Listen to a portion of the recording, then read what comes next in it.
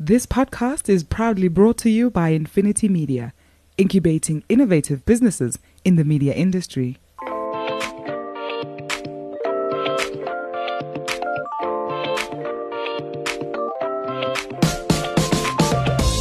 Hi, I'm Gordon Muller. I'm the guru in the Doc and Guru podcast.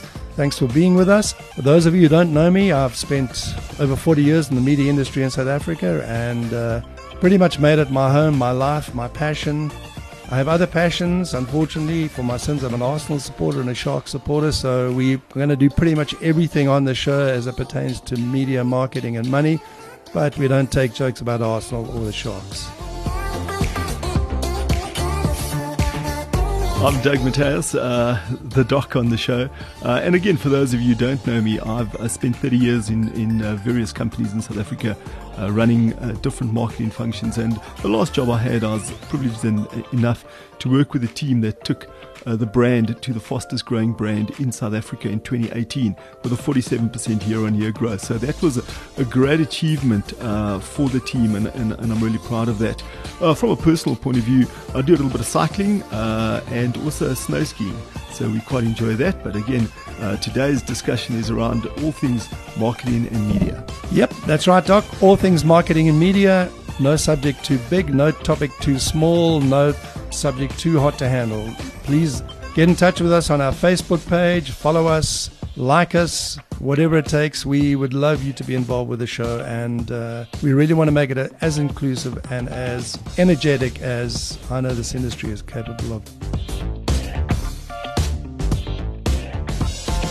Hey Doc, welcome back. That sort of hippie look is working well for you, that long haired stuff. Yeah, Gordon, I do need to go have a haircut. How are you doing? I'm all right. Yeah, I'm debating whether to do the old number 2 and shave the whole lot off, which gives me the convict look. But then again, the convicts are free as well, so maybe I can just walk around and say I'm an ex-convict. Yeah, I think I'm also getting to that point where you get to the point of just, you just want to get rid of it and move on. And I suppose, that's just one aspect of the hair. And I guess people are handling it in their own way, in different ways and so on. Yeah, I think so. I mean, we can all of us handle pretty much anything as long as there's a fixed, time point. Sure. So it's the time point for me that's missing rather than the principle. But anyway, enough of that. Everyone's heard and been through that themselves. Yeah. Today, we've got with us Charles Foster, who's the CEO of Kantar Insights Africa and Middle East. Most of us know Charles as Charles. There's a word that goes in there, Foster. We'll see whether he manages to live up to his moniker in that regard. Charles, great to have you here this morning. How are you doing? Thank you very much indeed. Extremely well, Gordon. Appreciate you having me on your show. This is one of those rare moments when you're actually at home. For the last year or two, you have literally been flying around your realm, spending a lot of time in the Middle East. So tell us a bit about those adventures first, so we get into the rough stuff. Yeah, Gordon, it's my life is undoubtedly going to change like everybody else's. But you're right. I look after 12 odd different countries across Africa and the Middle East. And that's been my life for the last 10, 15 years, actually, expanding into markets across Africa and then the Middle East. And that inevitably required me to spend an awful lot of time on aeroplanes. And therefore, I was somewhat distressed recently to see SAA turn around and tell me that my frequent flyer points were voided and some significant number of millions of miles have disappeared down the Swanee, which is a little unfortunate. Serious? Really? Yep. Anyway, don't worry, I do use a variety of different airlines, all of which regard me with my first name, which is always very nice. But I'm afraid that world is changing, and I've spent the last month, 6 weeks or so, along with everyone else, talking to my extended staff across the region via Teams and Zoom and all sorts of other forms of new communication, which I have to say has proved remarkably effective, albeit not quite the same, Gordon. But yes, it's amazing, and I do have a lovely feel, therefore, of how it's how coronavirus has affected us across the entire continent. I always claim with considerable joy that actually I look after the biggest region in the world, which isn't quite true because Russia is actually bigger. But nevertheless, I have an enormous territory to look after. It goes from Senegal all the way across sort of Morocco, North Africa, Saudi, Lebanon, Pakistan, and all the way down via various countries across Africa and sub-Saharan Africa down to South Africa itself, which of course is where I live and continue to love doing so. So yes, it's fascinating, and indeed the variety of things and the degree to which it's affected different markets has varied enormously. I mean, just as an aside, I was talking to my Egyptian chap the other day, and he was saying, yes, well, we in Egypt have lived through an awful lot. We've had revolutions, we've had wars, and frankly, coronavirus is just another one. We're carrying on as per normal. This is nothing. Well, yeah, I suppose historical perspective for you. I mean, look, on the upside, maybe you will get new improved SAA air miles with added, kind of leg room. So keep a cheerful, stiff upper lip there. Or you're a good British stock. You know how to cope with this kind of thing. But let's bring it back into those learning experiences. First of all, Doc, I mean, you've used to big marketing kind of parameters.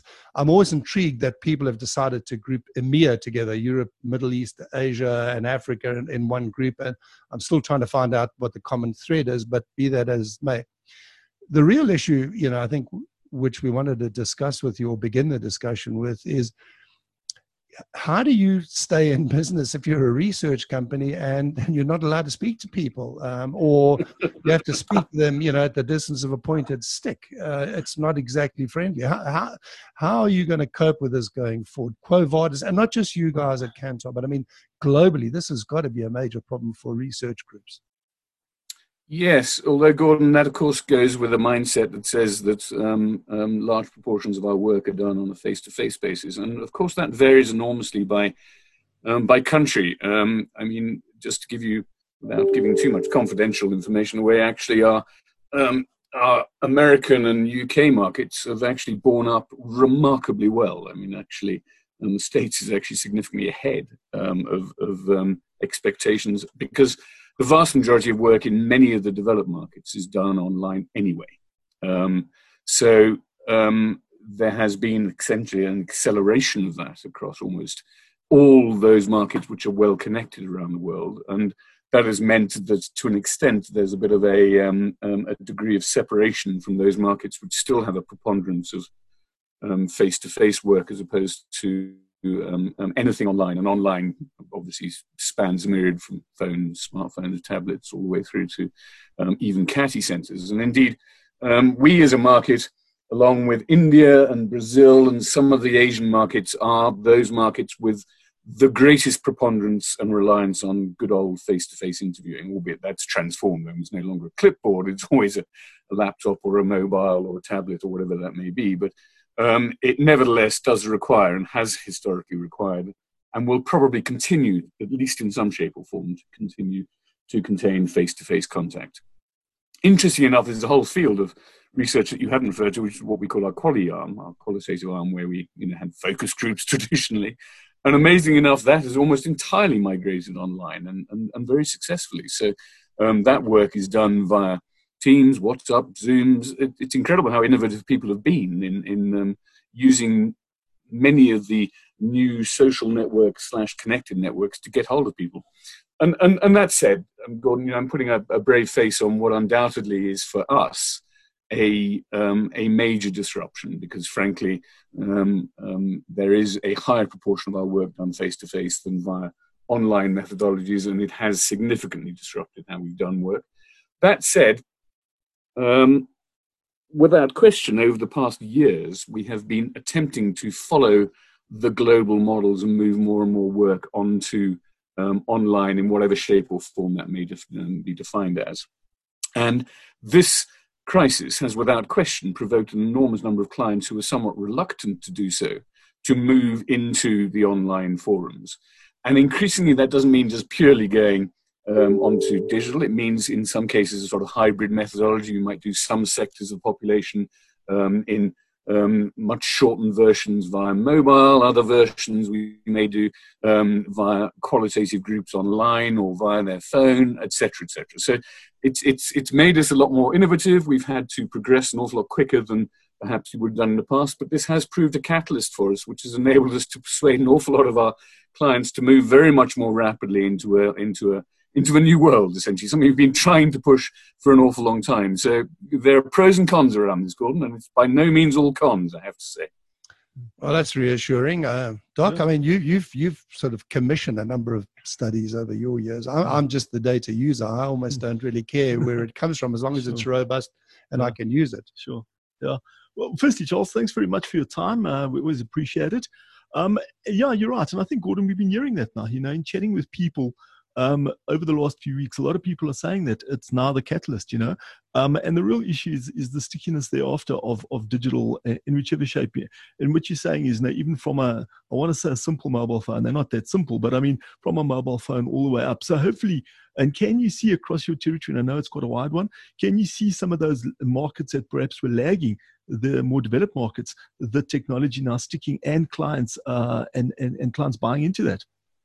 Yes, I mean it's funny. There's been an evolution, Doug, over the period of the virus. Certainly, the initial reaction from clients was, no, it's only going to be a few weeks. We'll be back soon. Don't worry.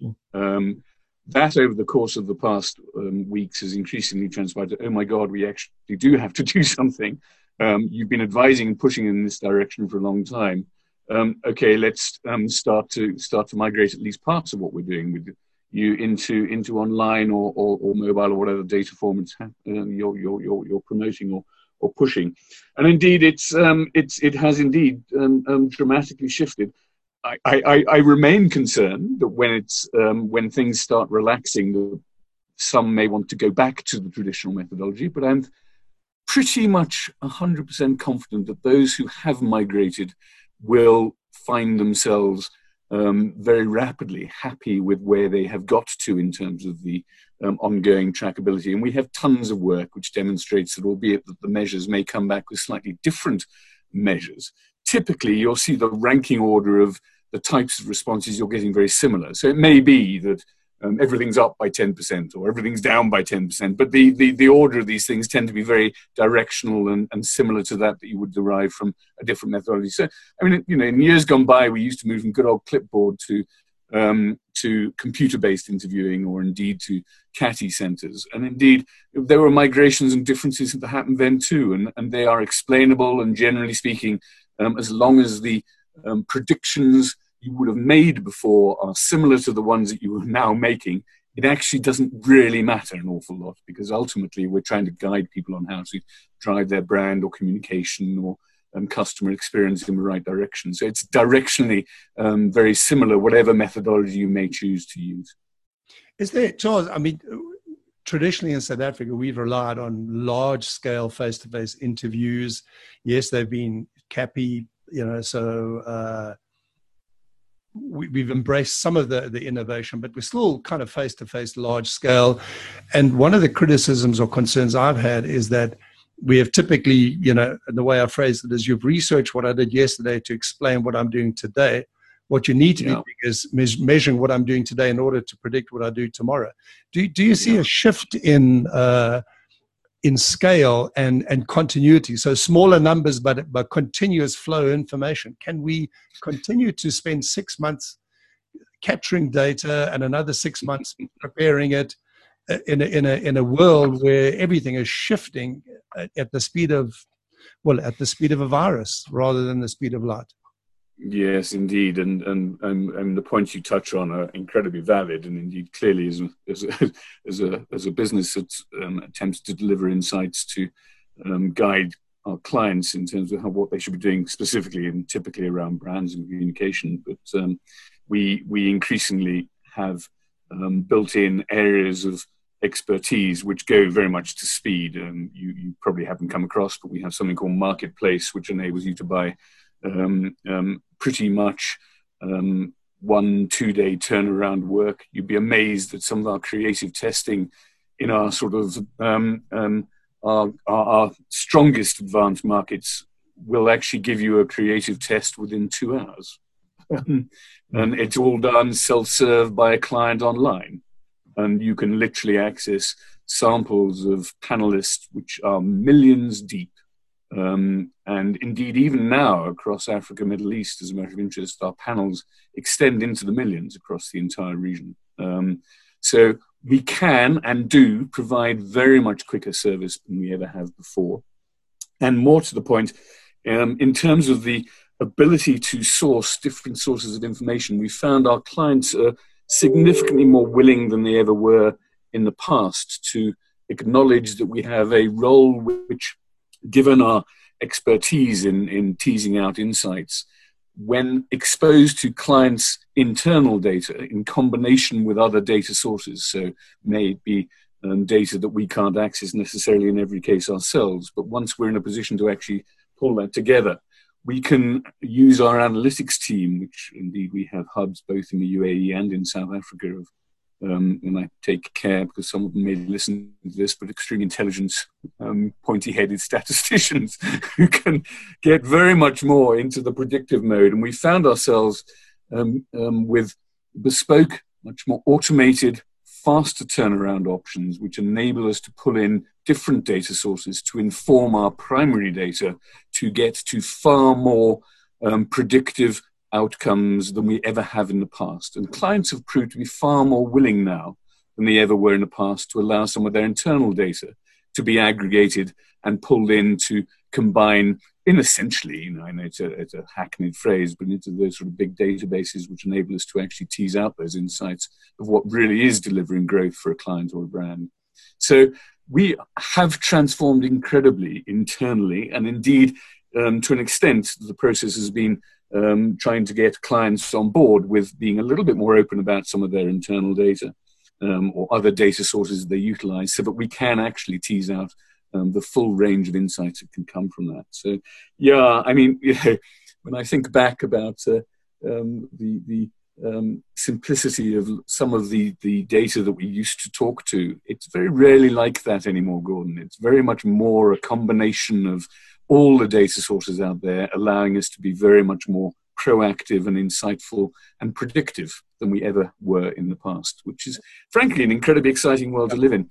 I mean, not giving away too many secrets, our biggest growth area is indeed in media, evaluation of effectiveness of different channels, in analytics specifically is one of our by far fastest growing area, and surprisingly still insights into brands and how they should activate themselves to really grow in these difficult times. So it's a very fast-changing world, and you said yourself. I mean, you and I have been in this game for an awful long time in both either producer or user mode, and the last few years, and particularly over the last few months, have seen decisions made and transformations made that would have taken years before.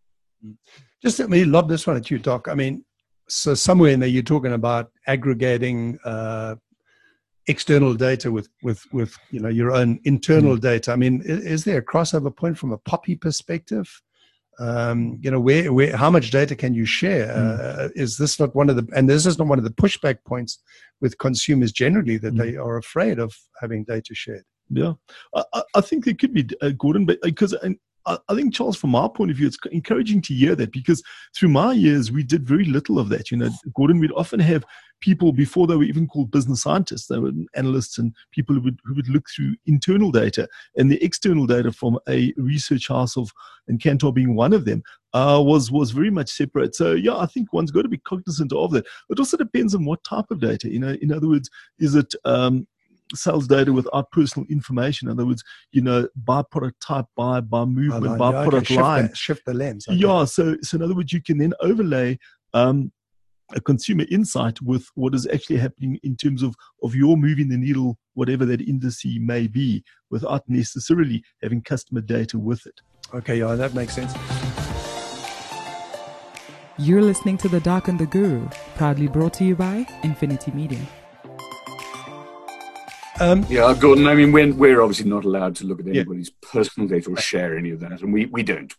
These pointy heads have very clever ways of pulling in and hooking on different data sources together, which look at similar sorts of people without ever getting the ability to get down to the individual. So, yeah. So just 2 points and on personal data. The first, an observation.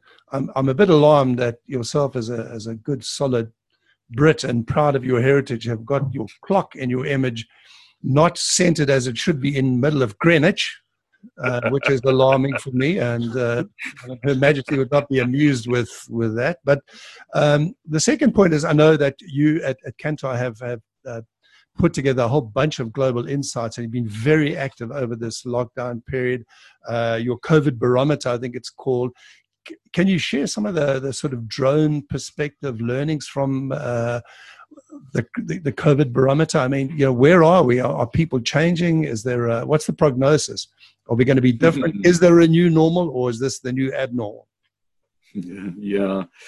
Gordon, yes, thank you. First observation, that's a barometer, not a clock. Well, not barometer, okay. What's even worse? Scratch the center of the naval empire, for goodness sakes. Secondly, yes, indeed, we have, we like to think, been on the forefront of evaluating people's attitudes and behaviors around COVID. And it's been actually remarkably exciting to have a consistent look. We've done evaluated over 3 waves so far and intend to continue across 50 plus countries. In my territory, we've looked at Egypt, Nigeria, Kenya, Reunion, South Africa, UAE, Saudi Arabia, Pakistan, and a fairly consistent look at what is people's attitudes towards life. And I did actually, and have pulled out some of the key concerns. Just a matter of interest, we are one of the highest concerned markets. So if you look at corny, ignore the analogy on top boxing on hugely concerned. South Africa actually across a sample of markets here, 81% of us are concerned about the situation in South Africa, 80 in Kenya, down to 74 in the UK, 74 in the US, 76 in Italy. So, we're right up there in terms of levels of concern. And strangely, albeit that we clearly are concerned about health and all the implications of potentially catching coronavirus, actually in South Africa, not uniquely, but certainly very high is, and indeed higher than health, are the financial concerns. People are seriously worried. And indeed are actively increasing over the waves the degree to which they're looking at financial planning and how they can actually continue to survive in this situation. And they're very much more concerned than they were initially that these things are going to carry on a lot longer than they were before. So, there was, our clients that I referred to earlier, a sort of attitude, it'll all be over in a month and we'll just go back to normal. Is now very much, well, this is here for a lot longer than we had ever thought, and that is going to have serious financial implications. And I think the concern is a little bit less, strangely enough, around I'm actually personally going to get ill. It's now really, what am I going to do about the finances, and how am I going to manage to keep myself up in the world of schemes? And there's a recognition that people's purchases are going to change dramatically. I mean, top of that list, and thank God, Gordon and Doug, I'm not in the travel or hospitality industry, because boy, that's top of the people's list of things that they're not going to be doing. And frankly, if you're in the airline or hotel trade, you just literally are doing nothing. There's nothing you can do about it. So people are going to clearly they're stopping doing things like car maintenance and buying home appliances or furnishing or considering anything in the property space or any new big investments, but as a matter of passing interest, they're still very keen on using electricity and consuming more TV than they ever had before, and looking for actually self-improvement in many cases. They're saying, what can I do for self-improvement?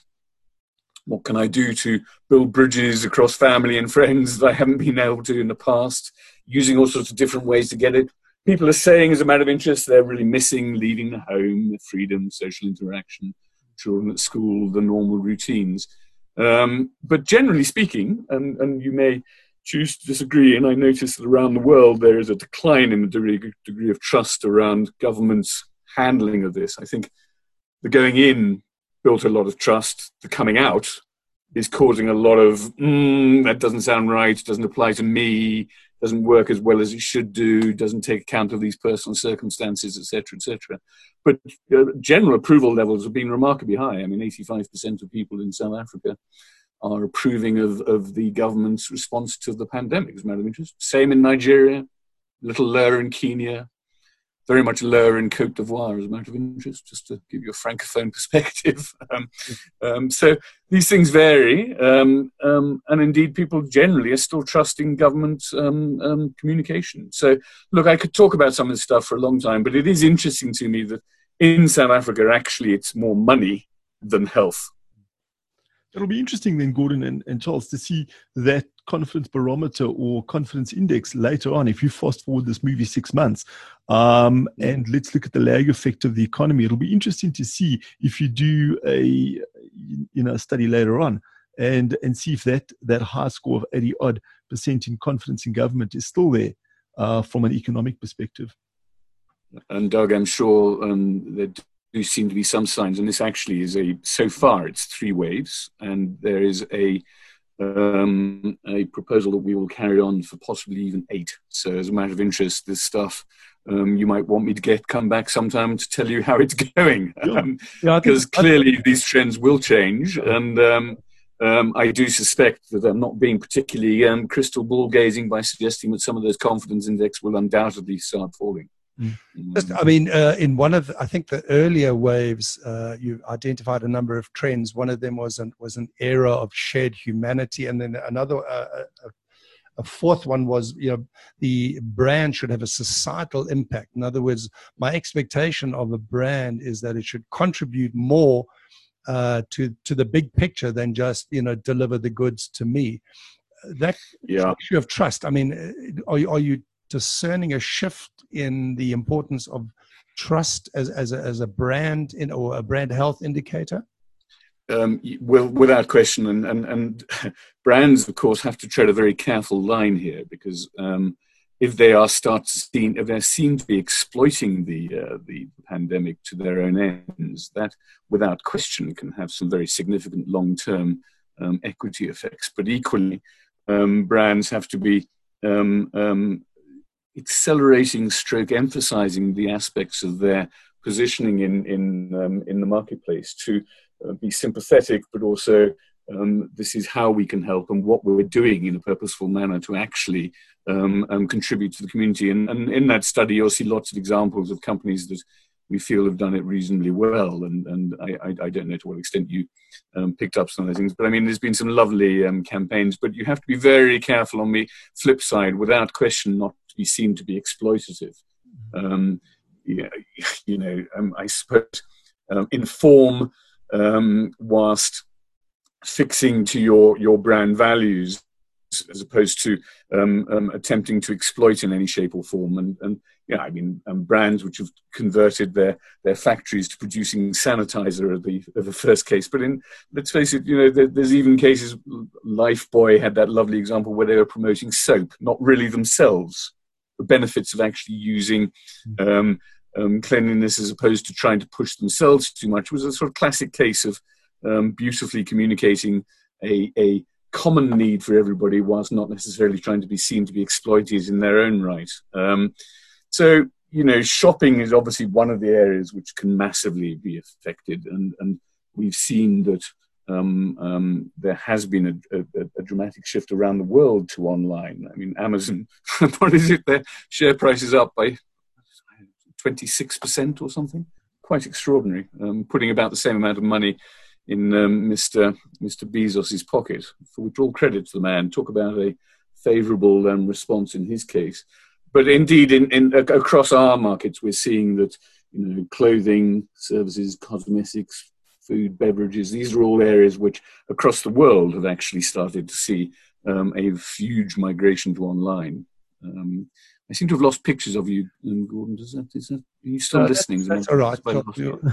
We can see you, and I think our listeners will welcome the prospect of not seeing me and Doc. But you're visible and importantly audible. And that accelerated omni-channel again was one of the global trends which you're picking up, is that there are more people trying out, even those who had previously shopped online are shopping a little more, trying out new innovations. And in South Africa, I found interesting that 73% of South Africans are claiming to shop closer to home, which I think was interesting. And that implies to me a big shift into community-based media, which is something which I've been very concerned about. We don't support community-based media nearly enough. Yeah, no. And I must say, I was quite taken aback, and it's a global trend, by the way, that people are shopping much more in the corner shop / the shop around the corner than going to the mega shops that they used to in the past, because they just don't want to do that sort of long travel, or indeed don't want to be potentially exposed more by doing so, or pulled over by the police or whatever it may be. But, I think you may have also seen the dramatic increase over the wave by wave, actually, in media usage. So, social media, 15% growth in Facebook, 15% growth in WhatsApp, YouTube, 69%. Amazing growth in some of these online media channels, which were clearly there, but significantly shifting in terms of the people's consumption of these media channels, which, of course, again, Gordon, one can't help but revert back to the social impact in a country like South Africa, and indeed my sub-Saharan African markets, where whilst we are connected, it is expensive to connect. And I say connected, mobile is becoming more and more pervasive. Smartphones are becoming more and more pervasive, but it's much more expensive than many other countries around the world to do so. And there is a danger, again, of accelerating the separation between those who can afford fast broadband in whatever shape or form and those who, frankly, are sitting with feature or even dumb phones in some cases. So it's brought into focus the degree to which this coronavirus has also separated social classes that much quicker than it might have done. I mean, here we are talking across Zoom, something we'd heard of but never used a while ago. I now find myself using Teams. It's just extraordinary. I mean, almost every meeting, every call is on Teams. It's a huge migration. But we have to consider ourselves to be highly privileged in that ability to get into that. So in particular, when you look at many of our average consumers in South Africa who just don't have the ability to do that, and therefore enforcing some of the separation. I'm warbling. That's fine. Some closing comments, because I know you've been very active on Zoom, communicating across the world with clients and contacts. Yeah, absolutely, Gordon. And I think as you and I mentioned on a previous show, it's something that we've perhaps known about, and video conferencing is not new. I mean, today people are using Teams and Zoom as an example, but certainly, Skype for Business and so on. So I have been using it, but still, I still do miss the face-to-face, and I guess, you want to get to that hybrid position where, you can go out, you can have your freedoms, you can do stuff. But I think certainly from a business point of view, and, last week when speaking with Arthur Goldstock, he was talking about the cost saving. And one of the things we and I like to look at is the top line as well, not just the saving, but the actual revenue that you can generate. In other words, what more can you do?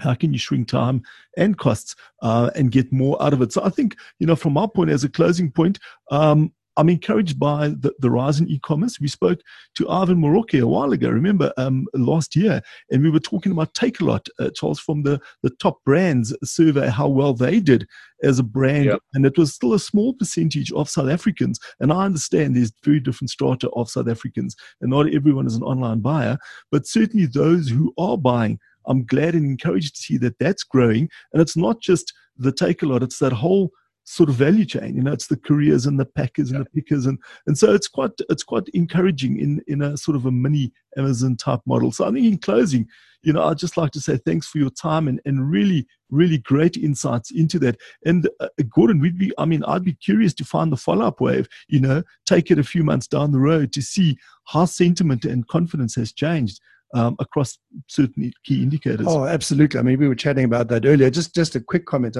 One of your trends globally was what is referred to as anticipative organizations, that organizations that are reactive are going to fall by the wayside. So the general expectation of consumers is that the organizations for which they work and or interface with are going to have to be a lot more agile. So that's really, really intriguing. the second point, because of my advanced age, which is why I have to be locked away in my home, has now completely slipped my mind. So I'm going to leave it at that. Charles, I mean, what's the best way to get hold of you in terms of those listeners out there who would like to chat to you about buying into the COVID reports, the barometers? Well, or indeed any other other, insights you may feel we need. I'd be very happy. Myself, charles.foster@kantar.com, absolutely. And Ivan Morocchi, you referred to earlier, he's the CEO in South Africa.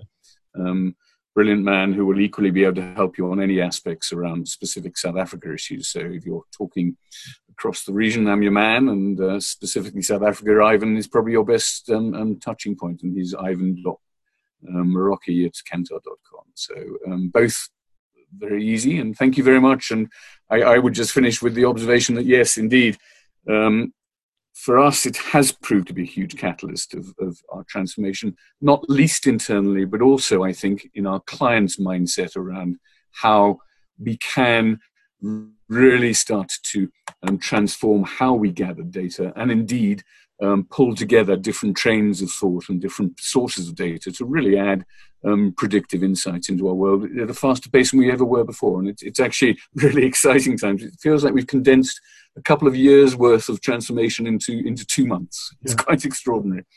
So positives and negatives, not to say that there aren't plenty of horror stories as well. On that note, thank you very much for your time. I really appreciate your time. It's been fantastic. Thanks, and to our listeners and subscribers out there, won't you please engage in the conversation? If you have questions or any points you want to raise, please do so. We would, or indeed any other topics around this that for future shows that you'd like us to engage with, please let us know. And the point has come to mind now. One of your trends was a renewed regard for essentials, the sort of the bottom end of the Maslowian triangle. And I think in terms of the unique South African experience, we've now discovered that wine is an essential. So those of you, if you don't have any questions, then just send wine. We'd love to hear from you. Thank you, everyone. Thanks. Or in my case, please, yes. Gordon, can I put a request for vape liquid? I'm in desperate need. Take care, everybody. We will see you. Thank you very much. Take care. God bless. Thanks. Ciao. Thanks, guys. Bye-bye. Thank you, Doug. Bye-bye. And so that was another episode of The Doc and the Guru.